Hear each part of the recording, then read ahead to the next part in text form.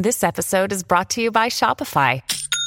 Forget the frustration of picking commerce platforms when you switch your business to Shopify, the global commerce platform that supercharges your selling wherever you sell. With Shopify, you'll harness the same intuitive features, trusted apps, and powerful analytics used by the world's leading brands. Sign up today for your $1 per month trial period at shopify.com/tech, all lowercase. That's shopify.com/tech.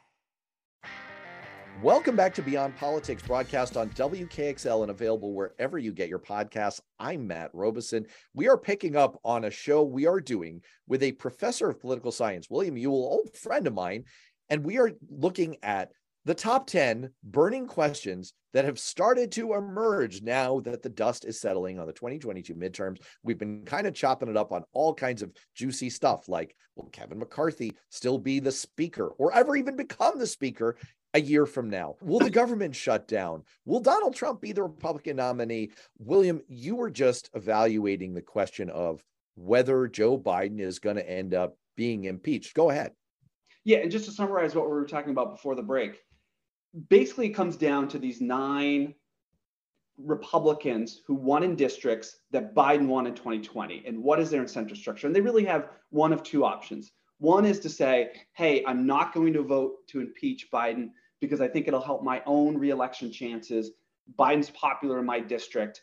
I want to stay in office. Therefore, I won't vote with the Republicans. Or what we talk about in political science a lot is the value of the party label, meaning by voting with my caucus and improving the sort of reputation of the Republicans, on some sort of congressional ballot, like would you rather vote for Dems or Republicans? By upping sort of the Republican vote, by dragging down Biden, they make the calculation that even though they are in a district that Biden won, they're better off voting with the party in order to help sort of the party reputation going into 2024.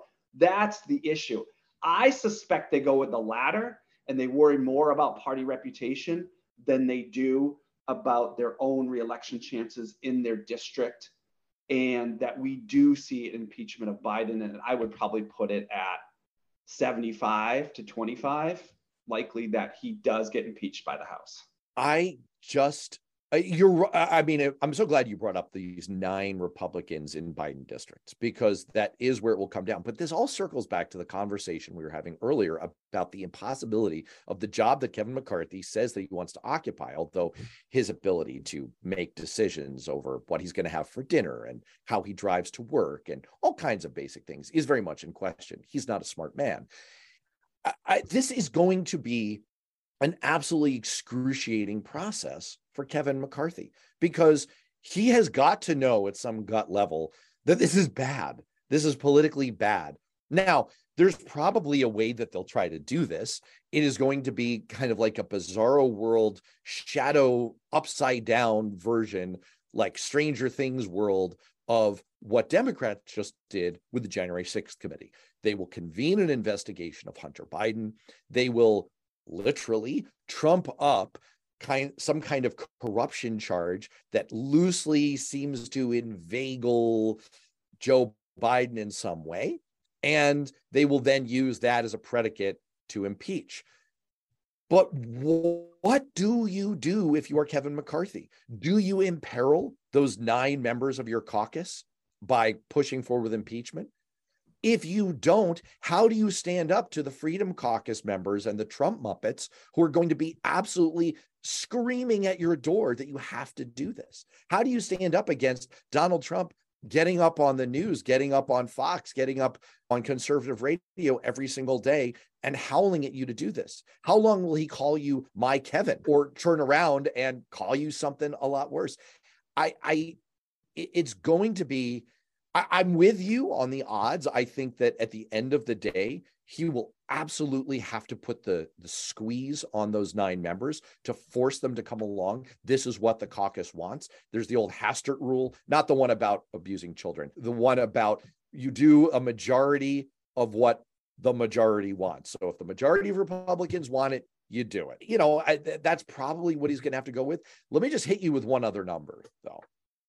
From 1973 through 2012, about 40 years, 63 members of the House of Representatives died in office, and 15 senators, by the way.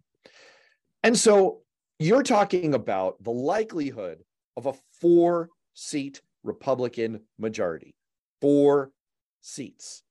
We've seen several members of Congress die. It so happened that they were Republicans in office in the last term. We don't know what's going to happen, but we also saw Democrats massively overperform in special elections last year. Now, that was based in part on Dobbs. But if Republicans put together some cockamamie impeachment of Joe Biden, and then they face a bunch of special elections and their majority is in the balance, that is going to weigh heavily on leadership's thinking. This is not a layup. That's all I'm saying. It's at the end of the day, I think you're right. I think the odds are overwhelming that it's going to happen. But make no mistake, under the surface, this is incredibly politically complicated.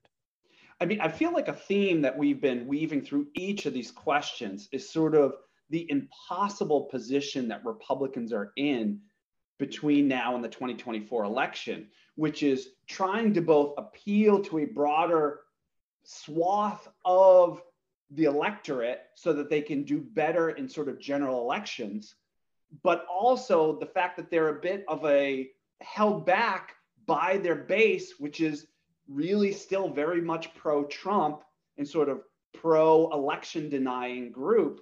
And it's going to be really interesting to see how they sort of navigate that very fine line in trying to do both things. Well, can I throw you a curveball here? Not a question I had in mind going into the show, but look, on the roundtable show that I do with a Republican consultant and commentator, Alicia Preston, she raised the possibility. She thought that there was a chance that when Donald Trump announced that he was running for president on Tuesday night, that he was going to say, I'm running for president as a member of my new party, the MAGA party or the Save America party.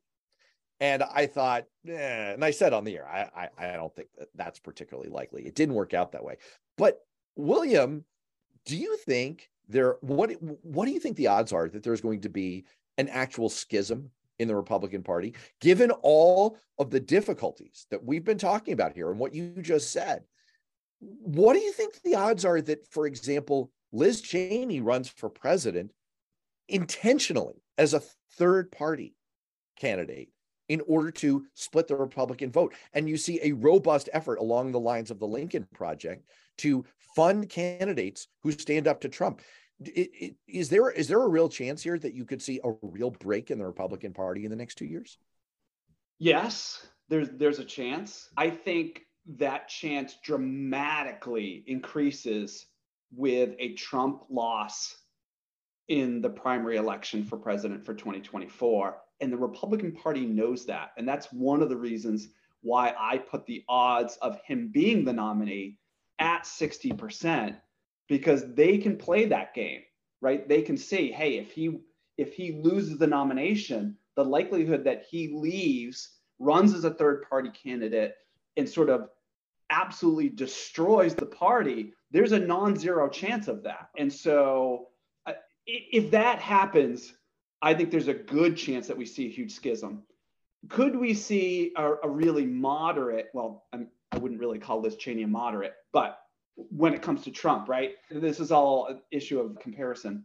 I could see that happening. I don't think she would get enough of the Republicans to go with her to really make sort of a substantial difference in most of the country. So I think that's much less of a worry for Republicans than Trump taking his 35-40% of the base and walking away.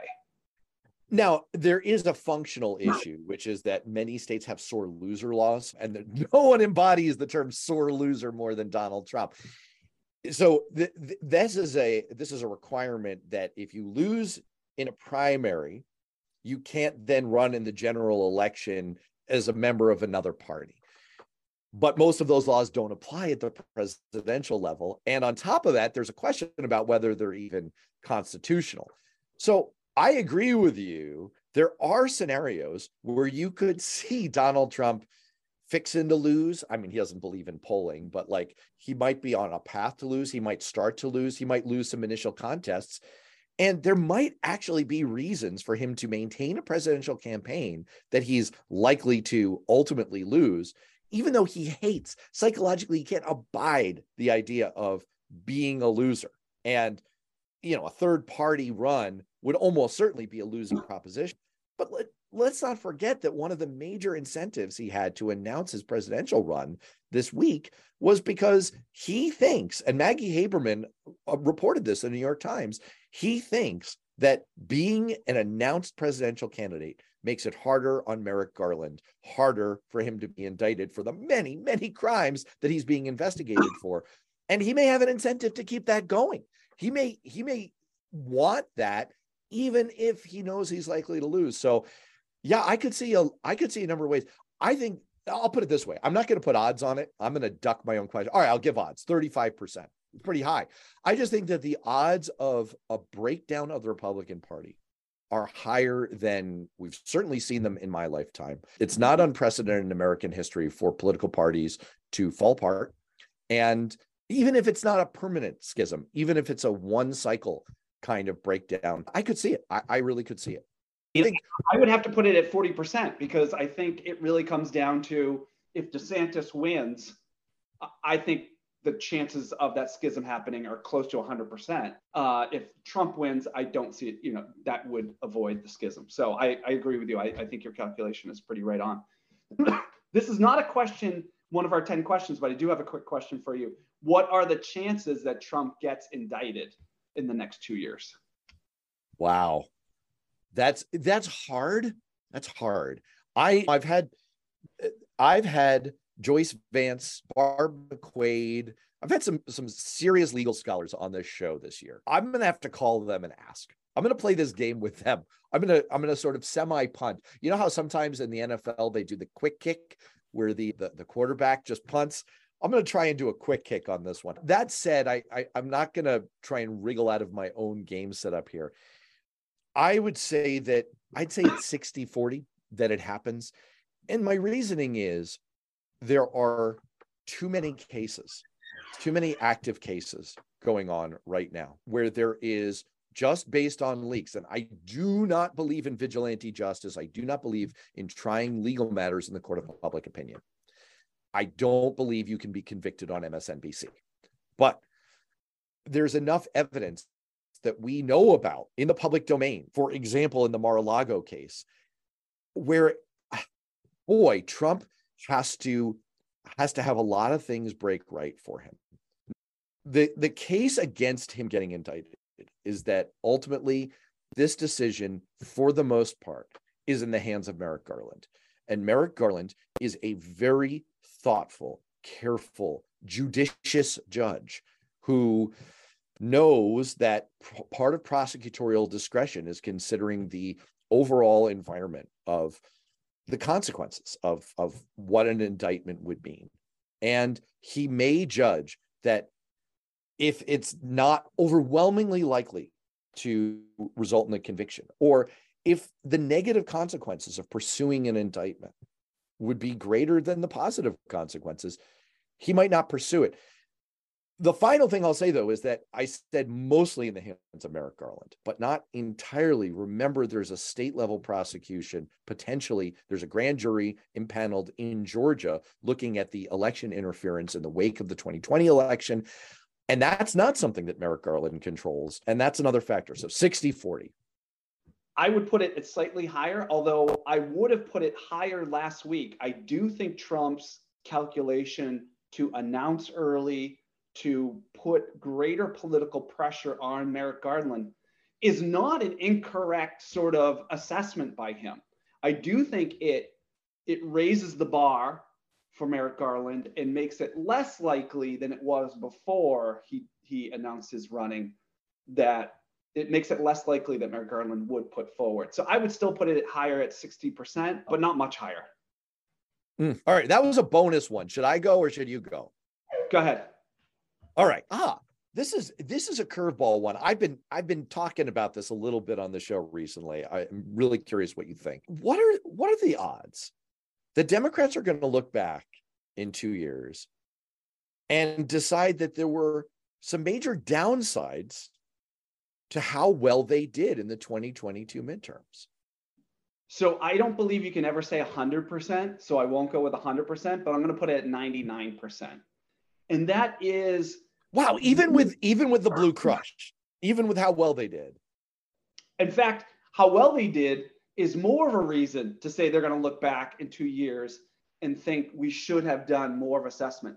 Losing is the best medicine in politics, and there's not a close second, right? Losing really, in most cases, with the exception of the 2020 Republicans, right, is usually an incentive for you to sort of do a thorough investigation of how you did, where you could have done better, where you could have done a better messaging.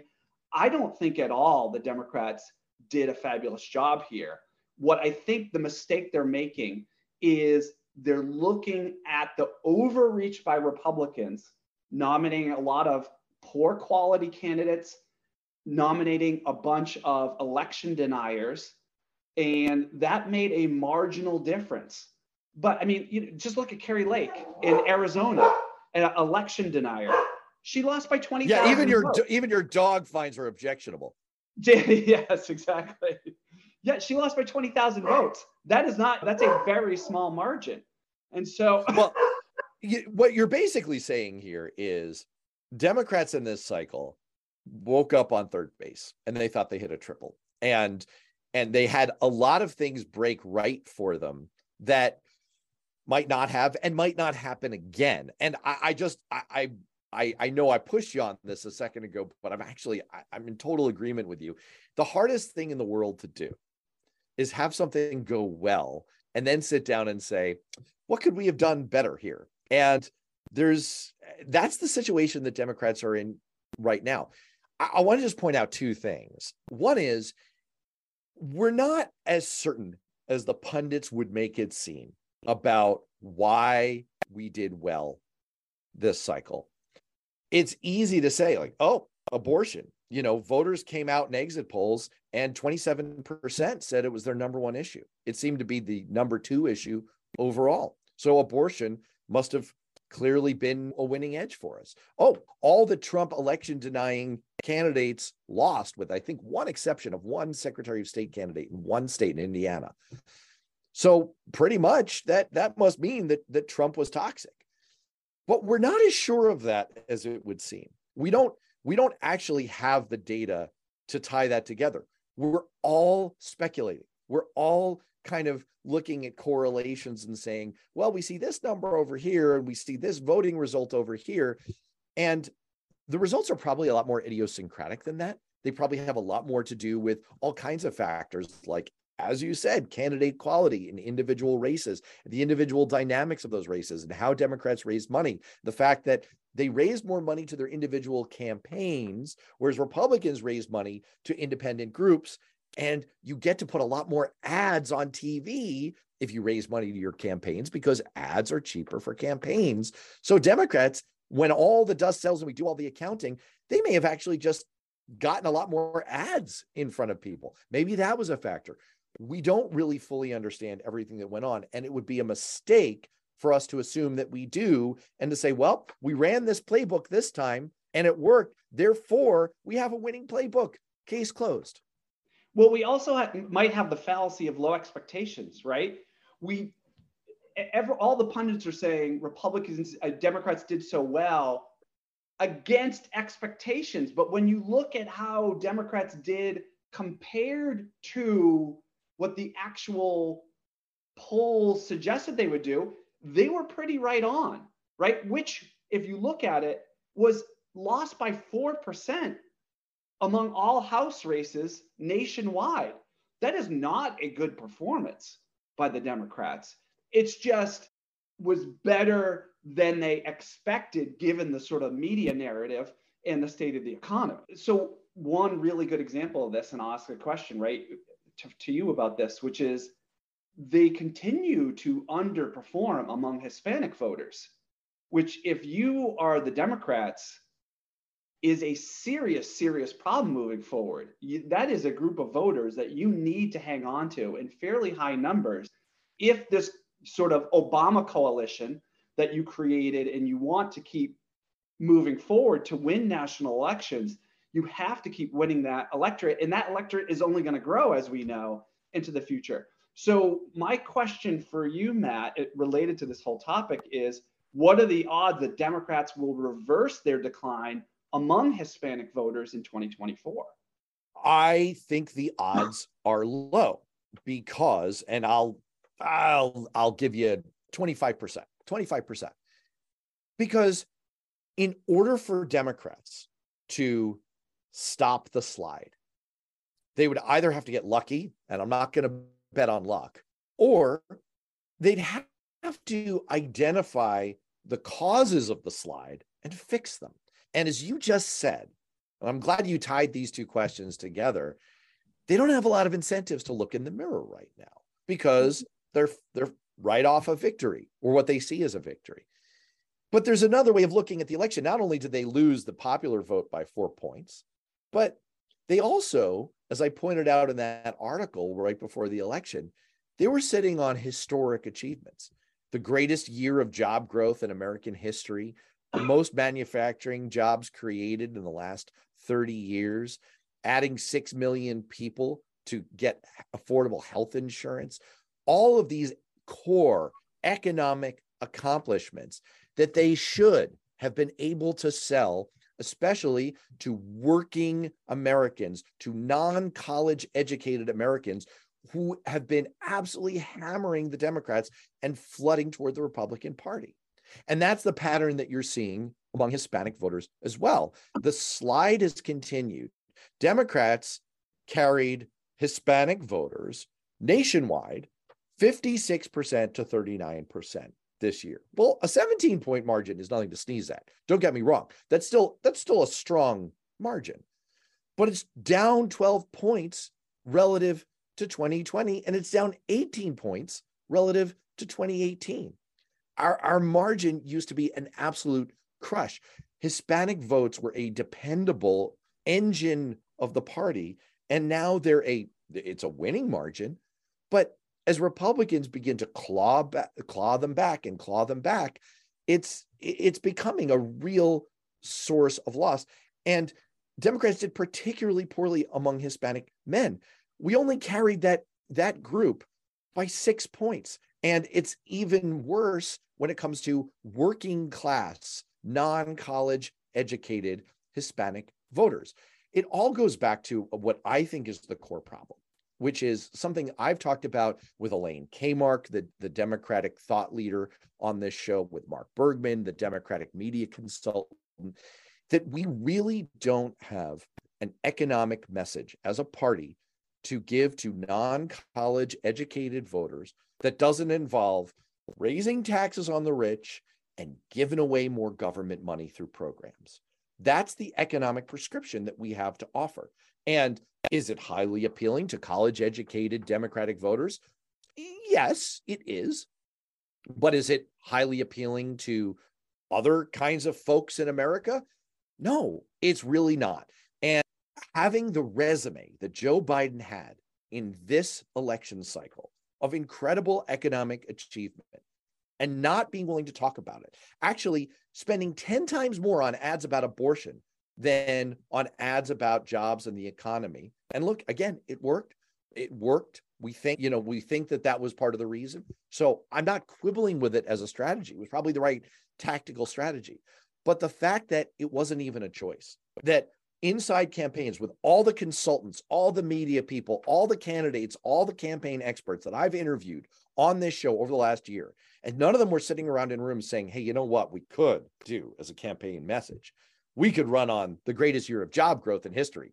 It seems like I've seen that playbook before and it's been pretty great. Should we at least consider that? The fact that that wasn't happening goes to show that Democrats still don't have a great way of talking about that. That long rant was all by way of saying that you've got to fix the core problem, which I think is about how you talk about jobs, how you talk about economic opportunity, how you talk about the economy in general. You have to figure out a way to talk about those topics and talk about them with and to and not down to non-college educated voters and Hispanic voters and the intersection of those two groups. And Democrats haven't figured out a way to do that. And they don't seem to have a lot of incentive to figure out a way to do that. So I think the odds are pretty low. Yeah, I agree with you. And I think this is a case where we don't often look to losses in terms of trying to learn lessons in elections. But I think Tim Ryan in Ohio is an excellent example of someone who lost, but outperformed the Democratic candidate Joe Biden in Ohio in the last election cycle by trying to talk about these working class issues in a way that few Democrats are. And while it didn't propel him to victory, it certainly did make inroads with working class voters in that state. And I think if you could, and as you mentioned, those working class voter issues also speak to this Hispanic group of voters. And I think if the Democratic Party is going to be successful moving forward, they've got to slow the loss of working class voters. And that means taking on more of a working class message like a Tim Ryan in Ohio than they have sort of typically over the last several election cycles. Hey, can I throw a bonus one? I know we pitched this as 10 questions, but we're not so great at math. Speaking of being great at math, you are actually a noted expert on sort of the cogs and gears of democracy. It's something you've written about. It's something you've focused on. You've done some academic work on it. I want to talk to you about gerrymandering. And I guess I'll put this in an odds kind of framework because that's the theme of the show. What I want to ask you is this, but this is going to be a bit of a stem winder of a question. All right. So what I'm going to come around to is gerrymandering. But let me just throw some numbers at you. All right. Politico did an analysis of this. And they found that in districts where Republicans completely oversaw redistricting, i.e., they gerrymandered the heck out of these districts, in the 2022 midterms, Republicans won 131 of those seats, Democrats only 42. It was an absolute 3-1 slaughter whenever Republicans were in charge of drawing the district lines.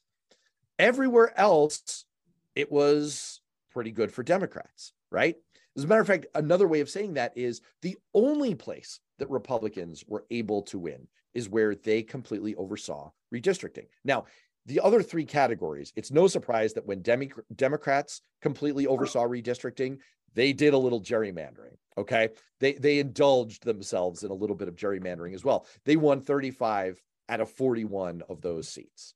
But then there are these other two types of places.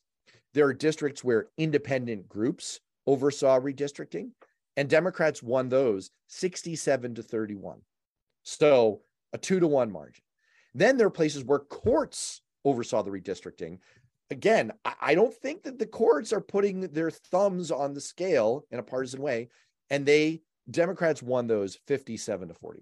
So my point here is Democrats should have a lot more faith in independent commissions, in courts, in not gerrymandering.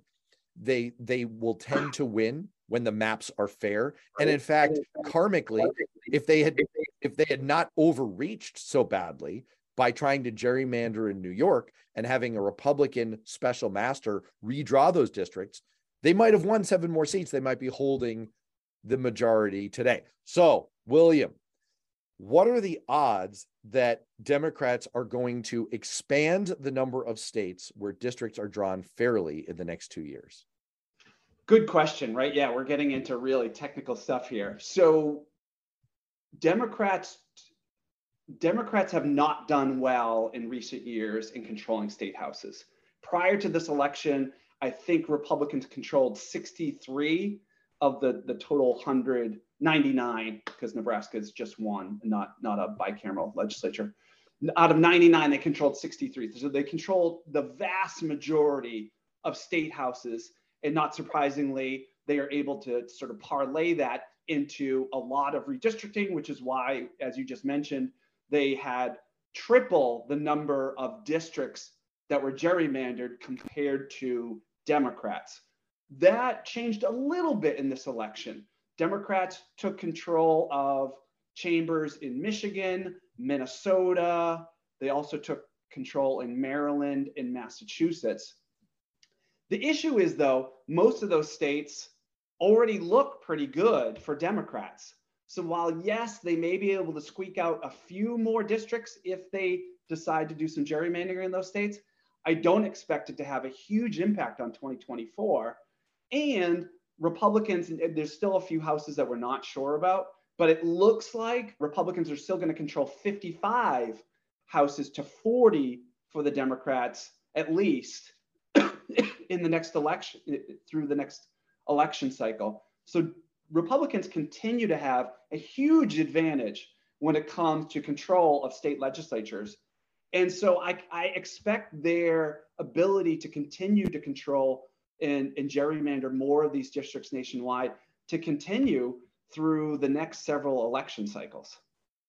Yeah, I don't anticipate Democrats fixing things that much, unless the one curveball might be Ohio operated under a map that the Ohio Supreme Court found unconstitutional, and Republicans just kind of delayed and ran out the clock and basically reached a point where the court, they basically said to the court, well, you can't hold an election unless you go with this map. So I guess we're stuck with it, even though you said it was gerrymandered illegally. It's what we got.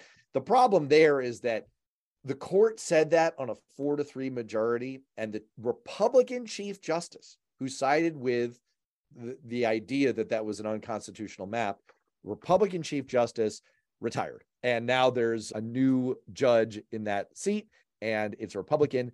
And so I think the court standing firm on that ruling, a little dicey at this point. We may just be stuck for the next 10 years with that Ohio map, but there's a chance. There's a chance. So just to wrap this up, then, I have one last question for you. All right. Okay? And this is really the most important question we have today, which is, what are the odds we have a constitutional meltdown in 2024? Define that as you will. I will answer that question. I will. I want to get there by talking about how the odds have shifted. The odds were, in my mind, as recently as a couple of months ago, I think the odds were greater than 50-50. And I don't think most Americans fully appreciated how bad the situation was. Major authors, analysts, people who had really thought about this and looked closely at it. I know people like to dismiss, the experts say. People who really took the time and understand how the system works had looked at this and had been raising red flags for a long time now. People like Barton Gellman in The Atlantic, about how bad this was going to be. I think those odds improved. And by improved, I mean, didn't get worse for America. I think the odds of a constitutional meltdown went down last week because so many of these nut jobs in states that would be battleground states in 2024 were either Doug Mastriano, who would have controlled the election infrastructure in Pennsylvania, he went down, or the secretaries of state in all of those battlegrounds that were election denying lunatics, that they all went down.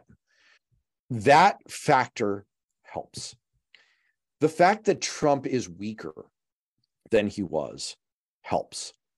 The fact that the online disinformation, social media, Russia bot farm mills are suffering right now, I think helps. The fact that Facebook has announced that it's going to try to get out of the news business.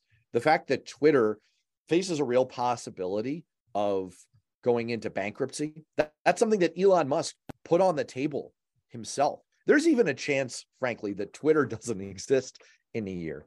But we're seeing massive layoffs in a lot of these social media companies, and Meta, the parent company of Facebook, has lost 70% of its value since the 2021 peak. Google is down 36%. So you see these big platforms that have been part of the hacking of our democracy and the hacking of our brains struggling and having to reassess their entire model. and maybe being incentivized now to move away from some of the things that poisoned us so badly in recent years. So to me, I think there are a number of factors that have improved the situation significantly. It will further improve if the Senate manages to reform the Electoral Count Act of 1887, which I won't explain in depth here, but you've probably heard of if you're listening to this show. That looks like it's set to happen during the lame duck session of this Congress. So there are hopeful signs, but I think the chances are still uncomfortably high. What do you think? I was ready to sort of strongly disagree with you until that last statement, which is they are still uncomfortably high. Yes. Does losing provide, particularly for election deniers, provide some incentive for the Republican Party to decrease their sort of attack on democracy? I would say marginally so. That being said, right, we still have a United States demographic movement that is moving away from whites, particularly white Christians. That has created this conservative backlash, not only in the United States, but in much of the world. And I don't see that dynamic changing anytime soon. When you only have a system with two parties and one party is incentivized, and I don't see that incentive has changed a whole lot based on the experts on this issue, that they're still incentivized to say, no, but we are the real Americans, not the other party. And therefore, when they win, their Democratic wins are illegitimate because they're not real Americans. That continues to put sort of a potential constitutional crisis at an alarmingly high rate. So yes, are we better off? I will agree with you. Are we better off than we were 2 weeks ago? Yes. Are we still in a good place? Absolutely not. Right. And just to pile on, you and I both agreed that the odds of Donald Trump being the Republican nominee in 2024 are greater than 50-50.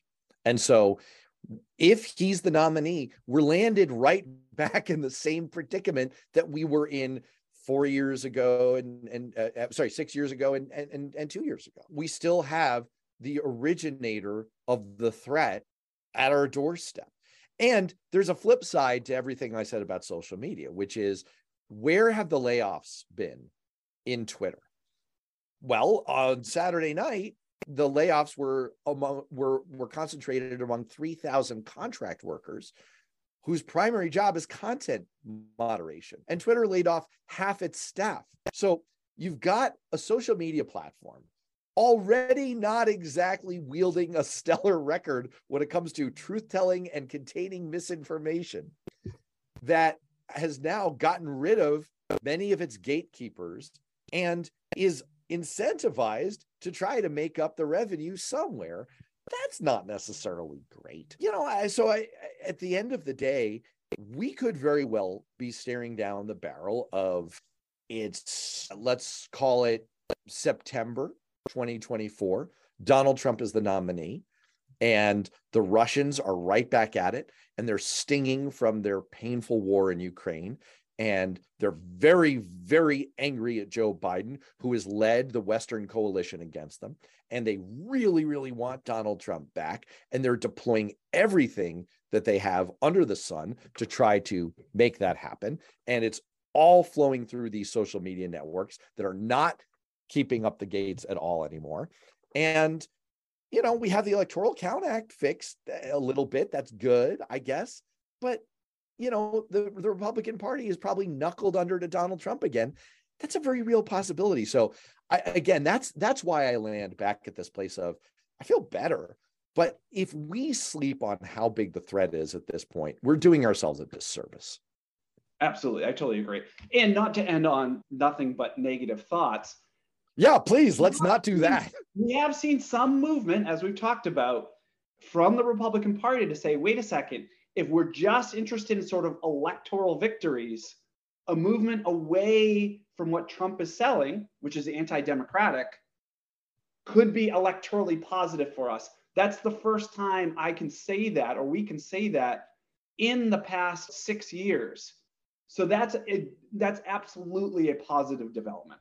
Absolutely. I mean, look, there are, I think, to kind of bring this full circle, a lot has gone well. And you and I, you can tell that deep in our DNA, we're Democrats, because we're finding a way to look inside this and say, oh, but I don't know, could be a lot worse than it seems. Make no mistake, the last week or so has been great. We have improved the prospects of America continuing to be a thing past 2024. We've improved the prospects for sane governance in this country. We've improved the prospects for having a rational balance of judges in this country. You know, from every discernible standpoint, things are much, much better, not just than our expectations would have been, but then all of the alternatives that were very, very real. And economically, we're seeing indications that the inflation wild ride might be coming to an end. And maybe there is a soft landing with only a mild recession or no recession at all. There are a lot of reasons to feel relatively good about the direction we're going in. I just think what we're both saying ultimately is it would be a mistake to look at all of the good news and not do at least a little bit of the exercise of, okay, how do we make sure that these things stick? How do we make sure that we don't backslide down into the bad paths, and we don't make all of the downsides that we were so worried about 2 weeks ago become a reality? Agreed. Yeah. What are the odds that we put our listeners into a depression during this 10 questions? I would say that during the course of this discussion, somewhere in the course of this very, very long discussion, I'd say the odds are about 100%, but I hope we've managed to at least, bring the receipts that we said we would in terms of what might be coming down the pike in the next 2 years. And look, at the end of the day, all of this is unknowable. All of it's predictive. I think that overall we're on track for a relatively good 2 years, but it's the prediction game. It's fundamentally unknowable. All right, William Ewell, professor of political science and former staffer and all around good guy. Thanks for doing this with me. We'll have to do it again sometime soon. Matt, it was a lot of fun. Thanks for having me.